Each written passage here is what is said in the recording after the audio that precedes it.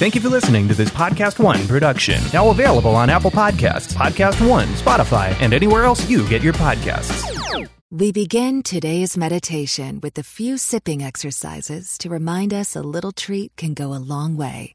So pick up your McCafe iced coffees, close your eyes, and deep sip in. And deep satisfaction out. Take a treat retreat at McDonald's. Right now, get a McCafe iced coffee in any size and any flavor for just 99 cents until 11 a.m. Price of participation may vary. Hey, everybody. Michael Knowles and I. He's from the Daily Wire. He's terrific. One of my favorite people to talk to. He's so smart, so wise. He's got the wit of Ben Franklin and the charm of Bill Clinton, people would say. Michael and I decided to do a late-night incident response to the Democrat National Convention, which was received very, very well.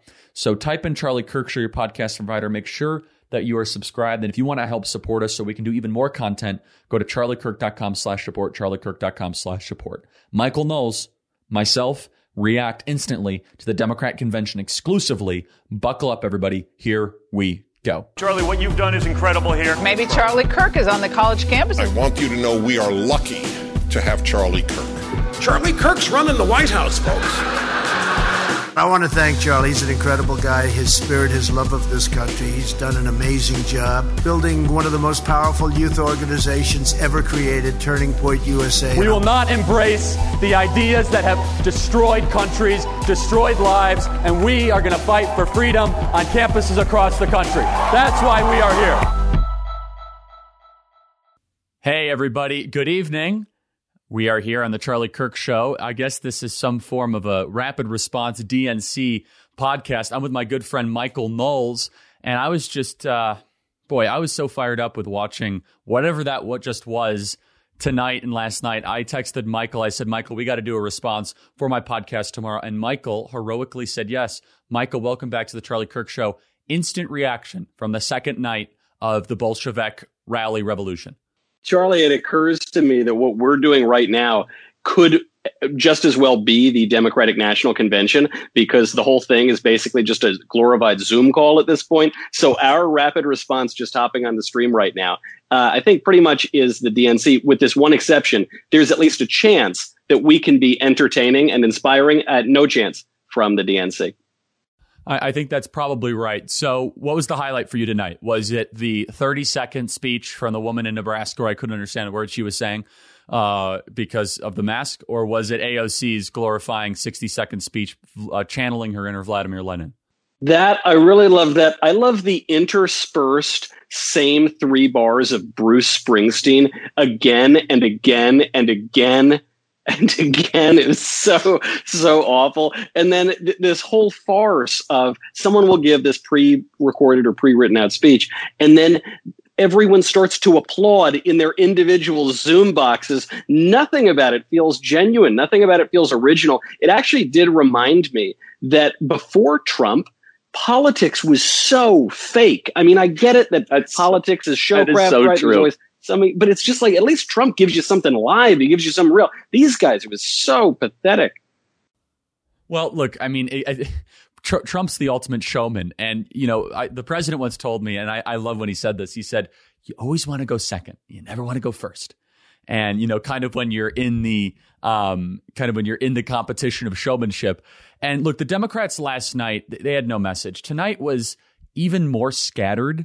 I mean, just from a production standpoint, I guess the Jill Biden speech, I kind of got that. I think that was probably the high point of their whole convention. Did you catch AOC's 60-second Zoom call? You could see how much they value her in their party. Well, I loved about AOC. She's a pretty clever politician in that she walked this line of seconding. I forget if she proposed or seconded Bernie's nomination. And then obviously she's going to vote for Biden anyway, but she still gets to keep some of that progressive cred, even though obviously it's not going to have any effect. I agree with you. I thought the Jill Biden stuff, she was she was the only even remotely likable person there. I thought that actually played pretty well. It was the first thing in 2 days that played well at all. The one thing, though, for the Democrats is they've got to stop insisting on referring to her as Dr. Jill Biden. You know, as on The View, the women on The View got so confused. They said she could be the Surgeon General. They don't realize that she's a school teacher. I love school teachers as much as the next guy. But this insistence actually makes Jill Biden, who's pretty likable and seems somewhat genuine, seem less likable and less genuine. So they even managed to shoot themselves in the foot there. So you're a smart guy. Can you explain to me the wisdom of having Bill Clinton speak in a party that invented Me Too? I don't have the capacity to process that one. It's interesting because the Democratic Party is, in a certain sense, very conservative. I mean, lowercase c conservative in that they don't really change. They've had this machine now for over 100 years, and they're the longest continuously extant political party in the world. So there are parts of it that they just can't shake from the past, one of which is Bill Clinton. I mean, obviously, the Democratic Party today has taken a sharp leftward turn since the 1990s, but Bill is still there. Obviously, they've got these super delegates, right? That's an anti-democratic element of the Democratic National Committee. But when you combine the Bill Clinton general baggage with what we found out today, there's an image of one of Jeffrey Epstein's victims giving Bill Clinton a neck massage. That dropped today. Maybe it's time to drop old Bubba from the DNC. Well, I guess that's the new Democrat Party. I mean, it's hard to, I mean, it's such a blatant power grab, and it just goes to show that every one of the movements that they make us be held accountable for, that they will never hold their own accountable at all for that. I mean, Andrew Cuomo today, and just one of the things that just irritated me the most about the news cycle today, Andrew Cuomo came out and he said he's writing a book on October 13th about coronavirus, the Chinese coronavirus, that he called the European virus last night. I mean, there's just been so much. I have to give the Democrats credit. They have created months of free campaign content in like 60-second intervals. I didn't think it was possible to have this much opposition research done. And by the way, it's so amazing is that these are like pre-rehearsed, pre-written speeches, and they're giving a phenomenal amount of material there. And so Andrew Cuomo's coming out with the book on October 13th, and he's like, oh, Donald Trump's profiting off this virus. Really? Who's the one selling a book before the election about the virus? Like, could you imagine if Trump even joked about something like that? Well, Cuomo, obviously, as we know, handled the coronavirus worse than any governor in America. His policies are directly responsible for thousands, at least several thousand senior citizens being killed from the virus because he sent the sick people into nursing homes. So he's writing this book. It's called American Crisis: Leadership During Coronavirus, which makes me want to read Harvey Weinstein's book on relationships or Jeffrey Dahmer's book on nutrition, right? It doesn't, but this actually shows you a serious point, which is that they do not care about having a relationship to reality, right? The Democrats believe that they have such cultural hegemony, they have such control over the institutions, that they can tell you that up is down and 2 + 2 = 5. They can tell you whatever they want, and you will believe them because they control the messaging. I mean, Cuomo, I think, sums it up better than anybody. Well, I think it's also, they really think they're that important of people. I mean, they think that they are, it's kind of funny. I thought the divine right of kings was basically ended in the early 1800s, but no, it still is very much alive and well today, where these Democrats feel as if there's something so special about their capacity to govern that rules, us, standards. That's why we have islands. We had a plane, Lolita Express. They don't believe that any of the movements that they purport to believe in should actually be held as a standard against them. So, Michael, can you walk me through at least your initial analysis of how this manifests itself politically? I mean, I'm trying not to get too ahead of myself. You and I have talked about this. I think that just from, look, it's kind of, when I watch a convention like this, it's almost like kind of watching The Godfather or The Matrix. Like, nothing is a mistake, right? It's thought over, it's poured over. So everything there is there for a reason. It's either trying to compensate for a political deficit, it's trying to make up for a deficiency, it's trying to make something, essentially trying to get votes that they wouldn't otherwise have. So it's very much scripted. So when I see the incredible overindulgence in black identity politics, number one, then also trying to get former Republicans to speak, I interpret this love your thoughts on this, that they have both a base problem and also a persuadable middle problem. That the Democrats are trying to solve two problems simultaneously that actually might be self-defeating and also might be so incongruent because they're trying to blend leftism and liberalism together. What have you learned from this? Outside of course, of all the nonsense, the radicalism, as you look into the hood underneath the Democrat Party going into November, what are you gathering that might be a little below the surface? So something that no one else has talked about yet is, I haven't seen this anywhere on Twitter or anything during the debate. They've got a new dumb slogan. Every so often, the Democrats come up with a new dumb slogan and it lasts for 5 minutes. You know, Bush lied, people died, that sort of thing. The new dumb slogan is good trouble. Just 2 words, good trouble. And they opened up tonight by referring to John Lewis, you know, the civil rights icon who recently passed away, as he got into good trouble, meaning he broke some laws, but it was actually for the ultimate good and it was in defense of the natural law or something like that. The reason they are doing this is because they have to defend, they have to make some excuse for the BLM rioters and terrorists who are burning down the country and killing people. And so the only way that they can do that, they have to acknowledge that there is some trouble here. But what they're basically trying to say is, yes, they're breaking all these laws and harming people and burning down the whole country, but it's for the good. It's actually a good thing. And so you shouldn't be afraid of it, and you shouldn't look down on it. That's so Machiavellian. Yeah. It is. Yeah. That's a good way to put it. And the second part, which is kind of connected, is this other stupid expression. It's the slogan of the Biden campaign, which is build back better. And there's no, obviously they have to rebuild because they just tore down the whole country and you've got shattered pieces of George Washington statues all over the place.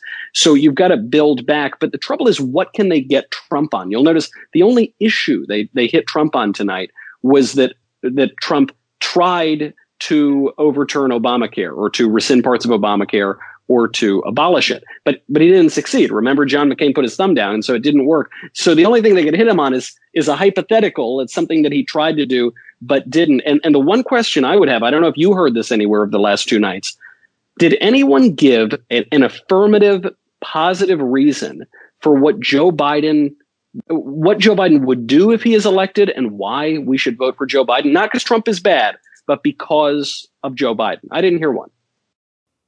No, and you won't, because their entire political strategy, and this is more and more clear, and this was, you and I hypothesized this over the summer, is that they want to turn this into a House of Commons vote of no confidence, like Winston Churchill, Margaret Thatcher style, that they actually want to destroy the electoral system of binary choices, and they want to make it like this person's so bad, therefore if you manifest any or harbor any sort of discontent towards this person, therefore go show up in record numbers to go vote for the senile guy. And look, I mean this without trying to, trivialize mental decline. But when you're running for the presidency, I think it's pretty much fair game. He has so much effort just to make a sentence. I mean, even when he was accepting the nomination, he stood up so awkwardly in some form of a library, and all of his grandkids came out around him. I think there was 5, but I think he actually has 7. And I didn't see Hunter. I think I saw Hunter once. Yeah, I think it was 5 or 7, or his wife or his sister, or he wasn't really sure.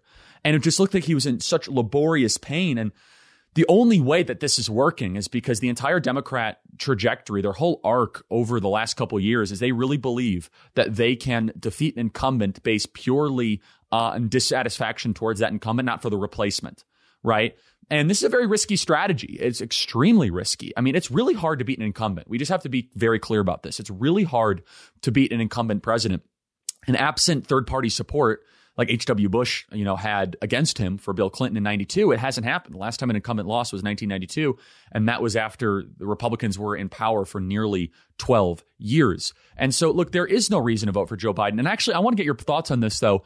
I think that the Democrats are really playing a dangerous game here. I think they're going to have a lot of the young people that you and I talk to on college campuses, right, that are radically driven. I don't know if they're going to show up. I really don't. I'm not convinced that this kind of enthusiastic underbelly of the Democrat Party that has been really reliable for the last couple of, elections, you and I know this population really well. First of all, the campuses are closed, so ballot harvesting is taken off the table. Secondly, I'm not convinced that they're going to be motivated. When I look at this, where do you interpret like that average college socialist that you and I have to re-educate, or at least, stop telling them to be so bitter or arrogant? Do you think they're going to show up in big numbers? And how is that exactly going to play out? No, they're not. They're not going to show up in part because they're not on campus, right? So, I think a part of the Democrat strategy has been to continue this lockdown, even when there is no medical or scientific reason to continue the lockdown. But it's to keep the economy depressed, keep society depressed, keep everyone agitated, and enforce this mail-in ballot issue nationwide. But one negative side effect for them is the campuses are closed, so they can't rally all of the students. Nobody is excited about Joe Biden and Kamala Harris. Not one person in the country, including Joe Biden, maybe Kamala Harris is, but that's about it. I think she was a bad choice for him. She was so unpopular. She got out of that race very early. Nobody is a grassroots Kamala supporter.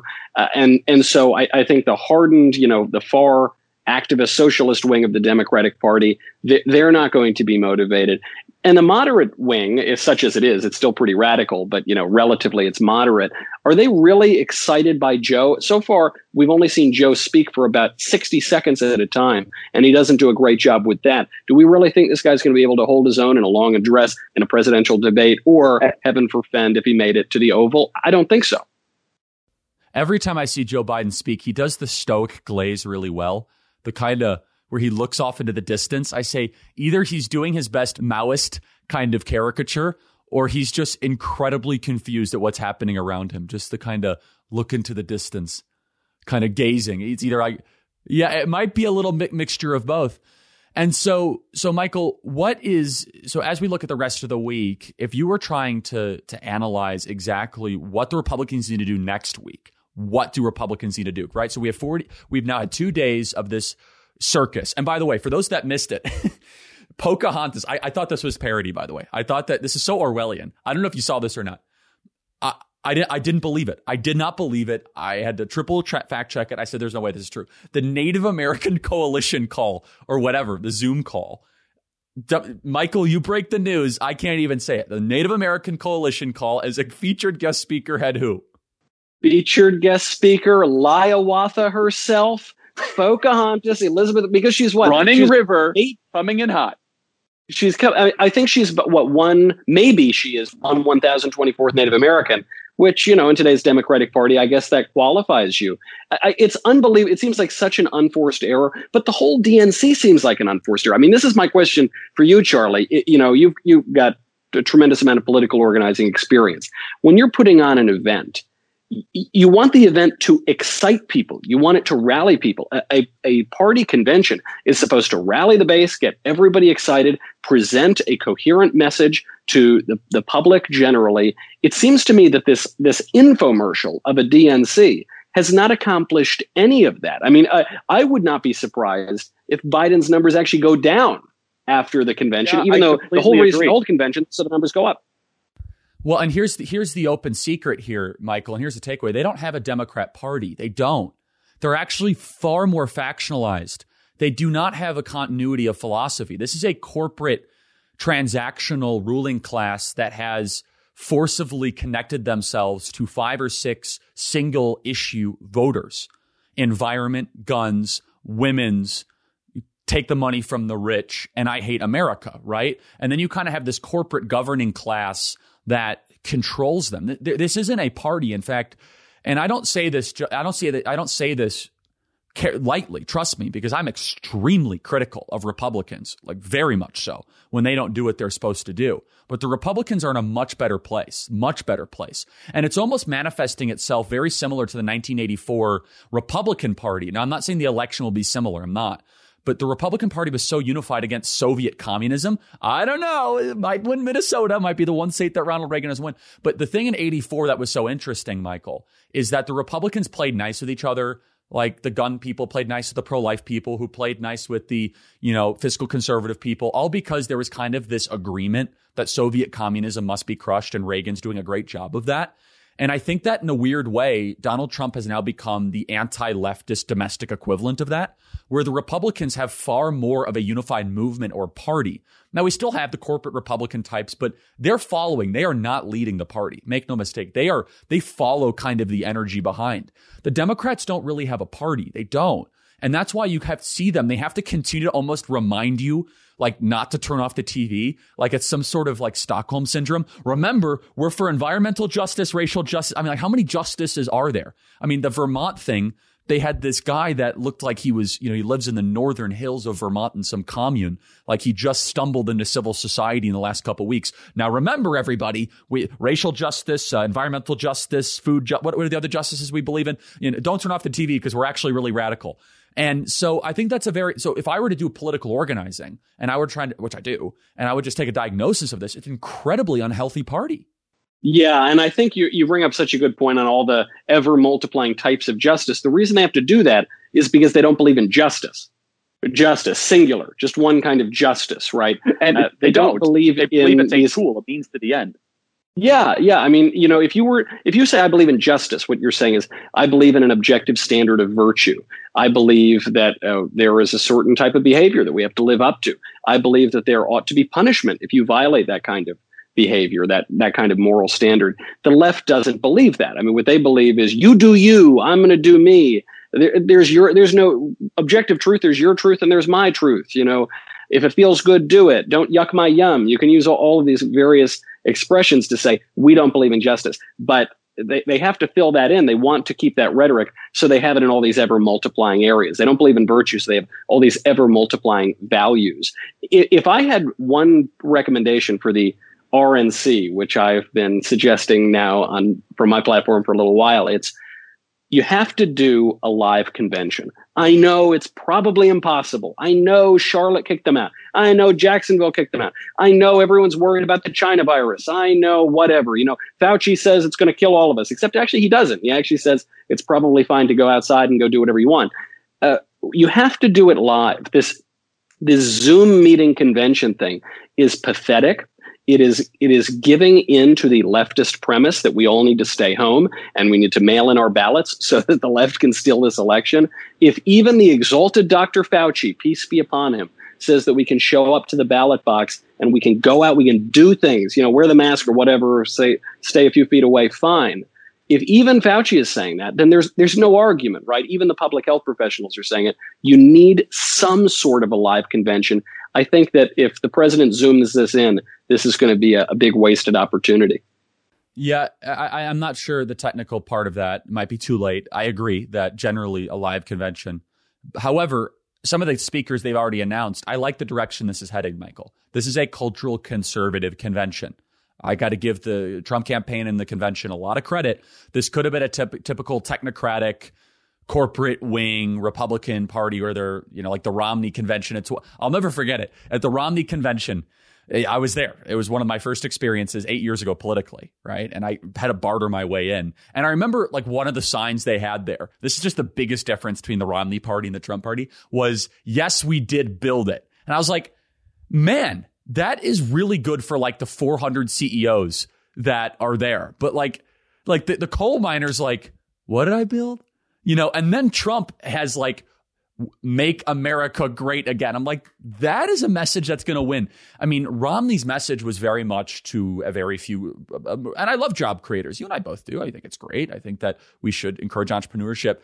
It's a small percentage of the American population if we're very serious about it, right? And so additionally, Michael, so the point that you were making about the convention and what I was trying to tie it all together, you have Abby Johnson, who is the Planned Parenthood whistleblower who's speaking, Nick Sandmann, and the McCloskeys. That's a great opening shot.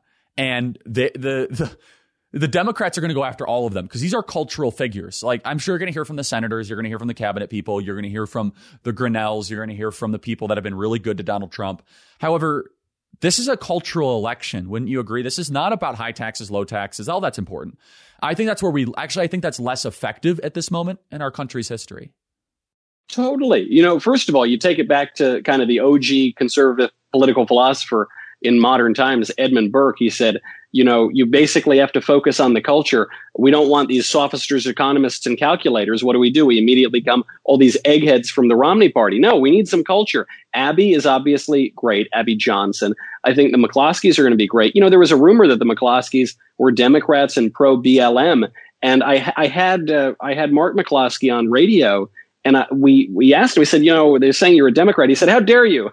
I'm a lifelong Republican. Are you kidding me? I totally reject what these guys are saying. And then, frankly, to me, the most important one is Nick Sandmann. Nick Sandmann was that kid. At the time, I think he was 17 or something. Now that was a couple of years ago. Who was just minding his own business, was at a pro-life rally, was standing on the mall, had the MAGA hat on. A bunch of black supremacists yelled a bunch of crazy stuff at him. And then this Native American lunatic started banging a drum in his face. The kid actually showed great restraint, got smeared by the media. And I think having him speak there shows what Trump has exposed. It'll be his longest lasting legacy. He's exposed that the media are just absolute cretins, that the media are nothing but staffers for the Democratic Party and more broadly for the liberal establishment. So to have him here, that is going to be a finger in the face of CNN, of the Washington Post, and broadly speaking, what do we call them? The opposition party. That's exactly right. And so the Sandman and that opening, triumvirate, right? Let's try the real triumvirate. Not that. We'll get rid of that Roman triumvirate. Screw that. This is the new triumph. The Abby Johnson pro-life, McCloskey Second Amendment, Sandman cultural fighting the fake news activist media. It's going to be a completely different type of convention. And I can already tell you how they're going to portray this. They're going to say RNC goes to the base, to the radical elements of the part. And that is that is a disproven strategy for the activist media. Because basically, look, you and I both know this entire election is going to come down to 3 states, basically, and like 22 counties. And in those 22 counties, they actually don't like it when a 17-year-old wears a MAGA hat and has some lunatic bang a drum in his face, and then he gets blamed for it. That's not a winning message. I mean, in northern Wisconsin, they are a pro-life part of the country. And so when they hear Abby Johnson communicate to it, and I think what I'm really pleased about what the Republicans are doing next week, what the Democrats have not done a good job of at all, is the Republicans actually take next week as a teaching moment to persuade people on core cultural issues. Like Abby Johnson, that would not be a typical pick where she's actually going to make more people pro-life by the end of next week than the beginning of the week. The Democrats are like, screw persuasion. Let's just try to just play it easy, play it safe, and then say virus every like 25 seconds. Virus, like don't leave your home, right? And then go where, go do what we're told. And I think that there's a risk in that, because I think that what the Trump campaign is believing, and I this is totally true, is that it's not as monolithic as you might think. There's a lot of people that are still trying to land the plane, if you were, on how they're going to vote. I've knocked over on 100,000 doors for candidates. And I'll never forget some of these people I knock on the door of. There's one guy in particular, I gave him a piece of literature. This was like 6 or 8 years ago when I was just getting started and I was knocking on doors. And he's like, yeah, I'm going to go put this in the box. I'm like, what do you mean the box? He's like, oh yeah, I have a box where I put all political literature and I read it the night before and then I make my decision. I'm like, that's how you make, it's like Christmas. It's like, there's some people that are still very much indecisive, right? They hear things, they're just kind of vacillating or they're disinterested. And so thematically, Michael, what do you want the Republicans to hit? And where do you think the Democrats have missed the mark so terribly? If you were even to put your Democrat hat on and you're like, if I were the Democrats, I would have done this. So the Democrats are very afraid that they've been exposed as hating their own country. And I think it's pretty clear they genuinely hate their own country. You heard years ago with Obama saying he wants to fundamentally transform America. You generally don't want to fundamentally transform things that you love. You saw the flag protest, which started out with Colin Kaepernick, and now you've got mainstream Democratic politicians cheering on the desecration of the American flag. And so you had Andrew Cuomo during yesterday's part of the DNC. He said, look, America, it's a great country. We've always been a great country. We're rah-rah for the red, white, and blue. Right? It was the most patriotic speech you ever heard. Let's not forget this. The same Andrew Cuomo 6 months ago said, America was never great. We're not going to make America great again. America was never great. Those are his exact words. You see this with all the rest. They've titled this We the People to hearken back to the Constitution. They want to pretend that they're a constitutional party. They're not. Trump has a great advantage here, which is that the left gave up the American flag, right? It's like they gave up hot dogs and apple pie, too. They gave it up because they become so radicalized. Trump should own that. We're now the pro-America party. That's the theme. It brings itself out in a lot of different ways. Pro-America in that we don't want to kill babies. Pro-America in that we don't want our children to have their lives ruined on television because of a leftist media. We're the pro-America party because we want to be able to protect our property and exercise our Second Amendment rights. So I love all of that. And I think the key here is even beyond the kind of ideological theme is the entertainment factor. Donald Trump is a showman. Donald Trump knows that you got to keep it interesting, keep it entertaining. You don't want to bore people to death. There's nothing patriotic or sophisticated about boring people to death. And I just think, as you said, Charlie, you put it very well. The Democrats have played the DNC so safe. It's been preposterous and so boring. The numbers, the ratings are way down. I think Trump knows better than that, and I hope that all the Republicans follow suit. Man, them going after Harvey Weinstein has not been good for the production value of the Democrat National Convention. Let me tell you, it's a good thing he's in jail, did some bad things, but it has not been good for them. I mean, you'd think they'd be able to find a Scorsese or somebody, right? I mean, they find somebody in their Rolodex. You would think. I don't know. I also want to, I'm going to dive in. I'm going to raise your Edmund Burke with a Thomas Paine. Of course, they wrote back and forth each other. And I actually think they had more in common than we give them credit for. You and I could do a podcast about this. I think they get miscategorized as being like the beginning of left and right in America, when in reality, I actually think that where things have come, that the divergence are actually much closer together. Anyway, so Thomas Paine had a great quote. He said, "The greater the conflict, the more glorious the triumph."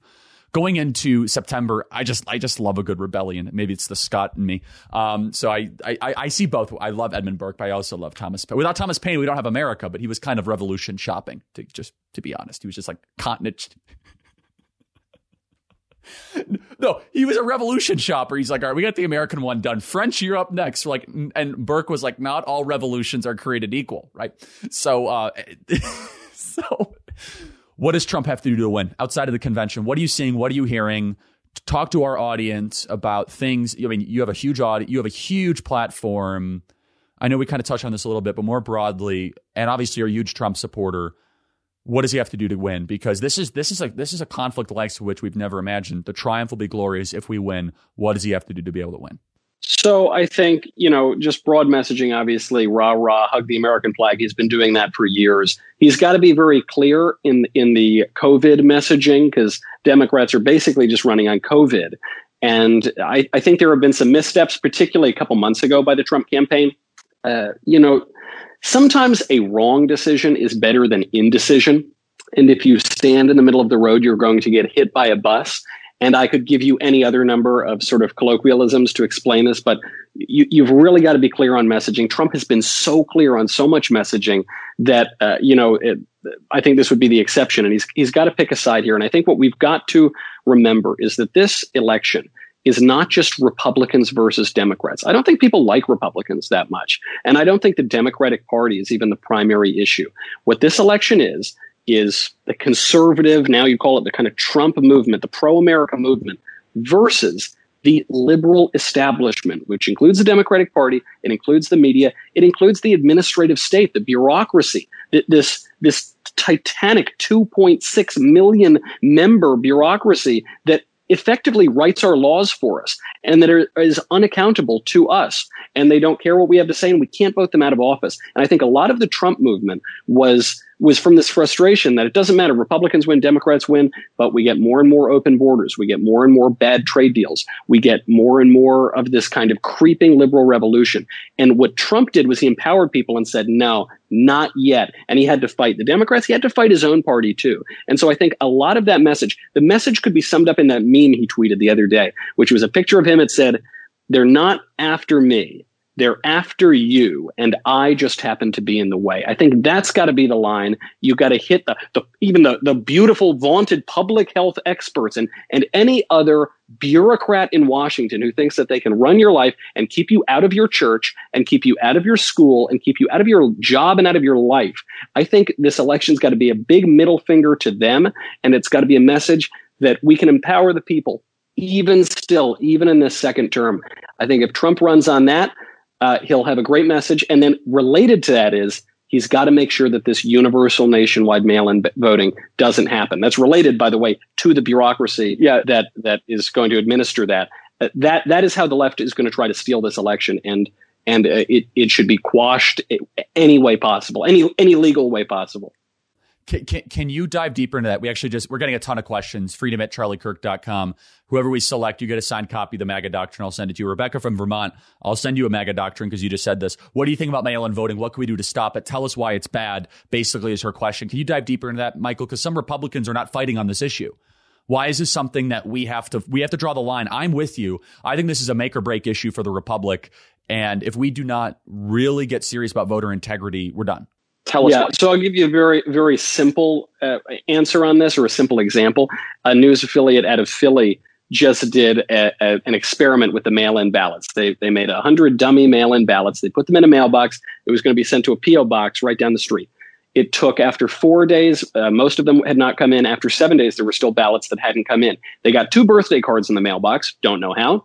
They lost 3 ballots. 3 ballots, 3%. Do you think 3% can swing an election? I think it can. I think it would have swung basically every major election we can think of in our lifetimes. Plus, you've add to that 80 to 100 million people are expected to use mail-in ballots this year. You're talking about a huge number of voters. And then beyond that, those were ballots that were just lost by the regular incompetence of the mail service. Do you think during such a consequential election that there won't be a little bit more pressure? There won't be a little bit more shenanigans? I mean, we've seen voter fraud. There was a big case out of New Jersey that just happened a few weeks ago. But then even consider this. The Postal Workers Union endorses candidates. Consider this. The post office, our wonderful, vaunted post office that nobody really seemed to like very much until it became a political issue 2 days ago. They are part of a bureaucracy, right? I'll give you an example. My grandmother sent me a birthday present. You know, it was like, I don't know, $20, $50 or something in a card a couple years ago. When I get the card, it was opened.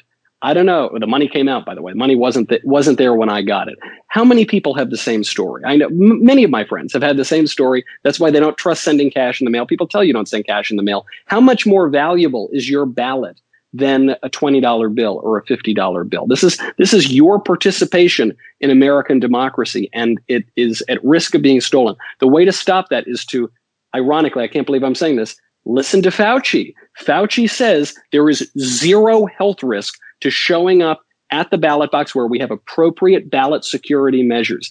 Anybody who is discouraging you from showing up to that ballot box is trying to steal the election. Yes, and if they can show up in the streets to protest in-person voting, then they can go vote.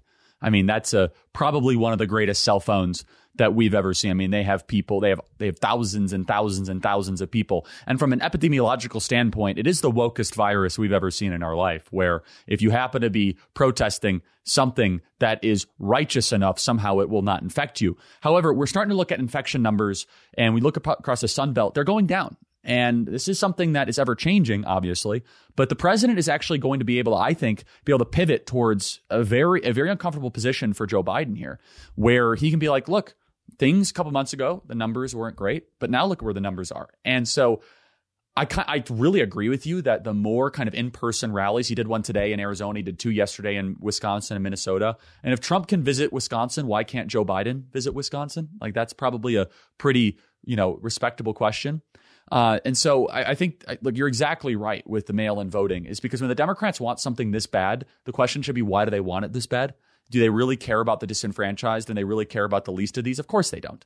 I mean, and this is something, when you understand the left, everything that motivates them is a pursuit of power. There is no benevolence. There is no generosity. There is no looking out for the innocent. There is no trying to help the least of these. It's, how do I get myself to be the most important person in perpetual political power for the longest personal time I possibly can, and try to build an infrastructure so I can turn myself into some form of a Roman emperor. And anything besides that gets in the way. We have another question here, Michael. I'd love to get your thoughts in just the couple minutes we have remaining, but we're crushing it. We have like 5,000 live viewers right now, so thanks for hanging around. Big tech censorship. Is this a threat? How do we deal with it? And, what is your opinion of it? Obviously, we're doing this right now on a tech platform. Just as you were bragging about what a great job we're doing, you actually cut out a little bit on the questions. What was the question? It's hilarious. I was asking about big tech censorship. So that is hilarious. That's all I have to say. Go ahead. It's really, really bad. My show is regularly being dinged, being taken down. Threats are being made about my show. I won't go into too many of the specifics yet, because we're trying to deal with this in as clever a way as we can.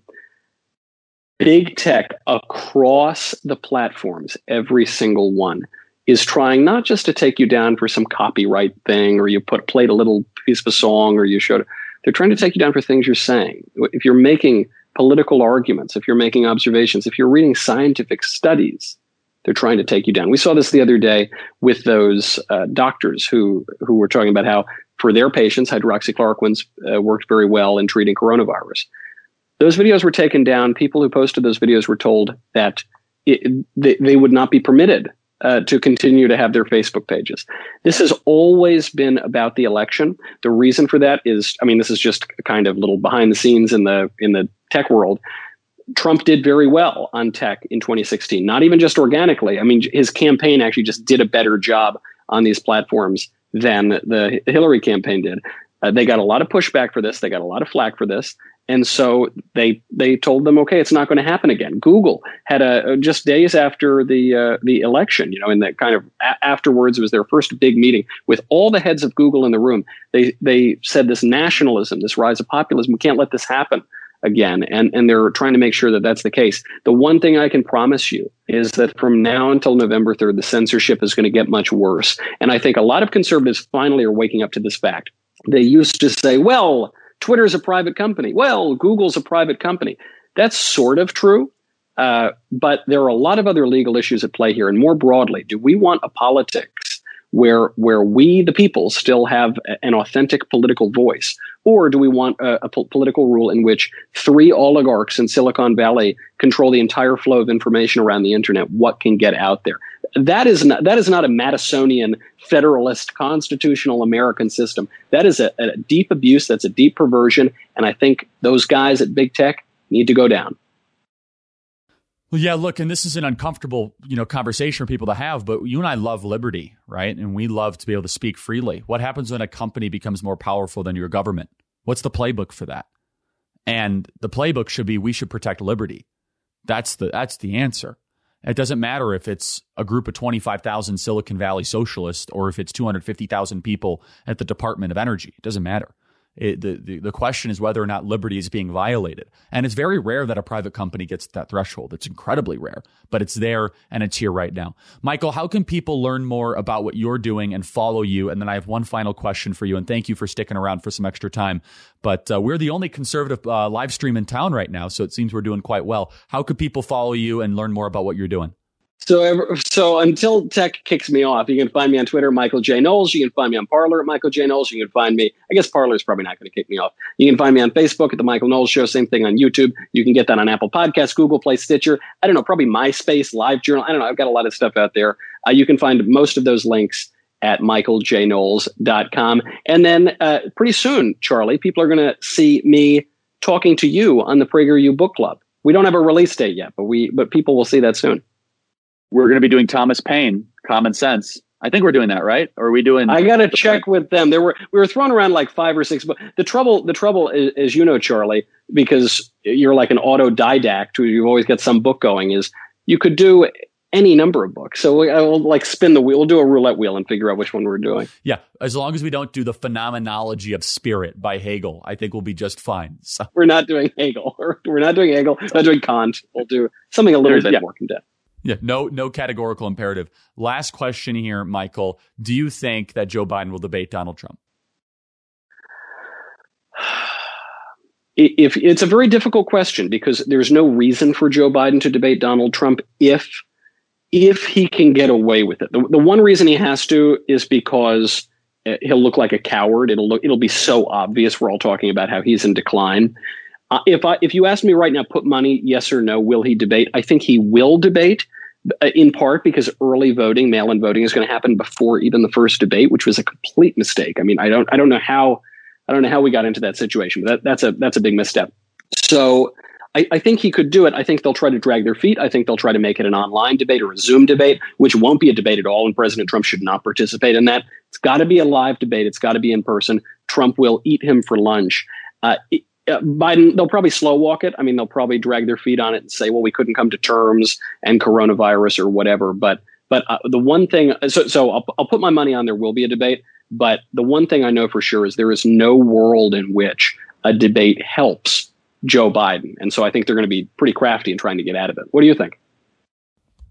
I see no reason why he should, but I think he's going to be forced into. I think that political orthodoxy and tradition is actually going to put him into it. But I think that if he was actually channeling his inner leftist, which is to upend all tradition in the pursuit of power, why do it? I think his actual stubbornness is going to do it. And I think that it's going to be a downfall for him. And I think that there's going to be a moment that if they debate, first, they're going to try to do it through a Zoom call. The president should offer to send Marine One, wherever he is, to do it at the White House. I've already recommended this publicly and privately. And there will be a moment when Joe Biden just has a mental collapse. And at that moment, Trump has to not destroy the innocent and instead just kind of look at him. He has to have a Ronald Reagan line and say, I think we all know what that means. And like something like really soft, but strong, right? He's got to, this is my own opinion. It can't be like, you're a total disaster. Like, and I don't think he would. I'm not suggesting, but it's tempting, right? But Joe Biden's going to forget a name or stutter or do something. And President Trump should say, I think we all know who's more equipped to run the country. Like, boom. Like, there was this bit that when Trump was asked a while ago, he said, do you think that Joe Biden's too old to be president? He had this very quick response. It was where he goes, Joe, too old? I don't know about too old. Here's what I know. I'm young. I'm a young, vibrant man. Joe, I don't know about him. I mean, it's that sort of light touch. I think I totally agree with you. I think that would clobber him. And he is the best on his feet. We underestimate how good Trump is on his feet. Like, you'll be in jail. Like, I mean, incredible, right? I mean, I think that won him millions of votes across the country. It's like, if someone's that savage, I know, like that changed the trajectory of American politics forever. Or my favorite, Jeb Bush. He's like, Jeb used to be next to me. He kept moving all the way down on the stage. I know. You could do Trump debate lines like all night. You could do a whole episode just. Oh no, that's right. And exactly. And I mean, look, he's a master marketer. In a lot of ways, the Biden campaign strategy is to try to keep that in a bottle. It's not actually going to happen. In fact, what was that? What's the phrase I keep using for you, Michael? I'm going to give you attribution. Things happen gradually, then suddenly. That's the line, which I took from Clayton, and he took from Hemingway, I think. But it's an important line. And you called it, what was it, 2 months ago, probably we were talking about this. And that's the key. And I think cautiously, I say that might be what we're seeing here. Yeah. Michael, you're awesome. Everybody email us your questions, freedom@charliekirk.com. Make sure you guys subscribe to our YouTube channel right now. Hit that button and make sure it is subscribed so that big tech can't censor you or censor us. Michael, thank you guys so much. Everyone check out his page and make sure you're subscribed to The Charlie Kirk Show on Apple Podcast. Thanks so much, Michael. We'll see you soon, man. All right. Thanks, Charlie. See you next time. You bet. What a great conversation that was with the great Michael Knowles.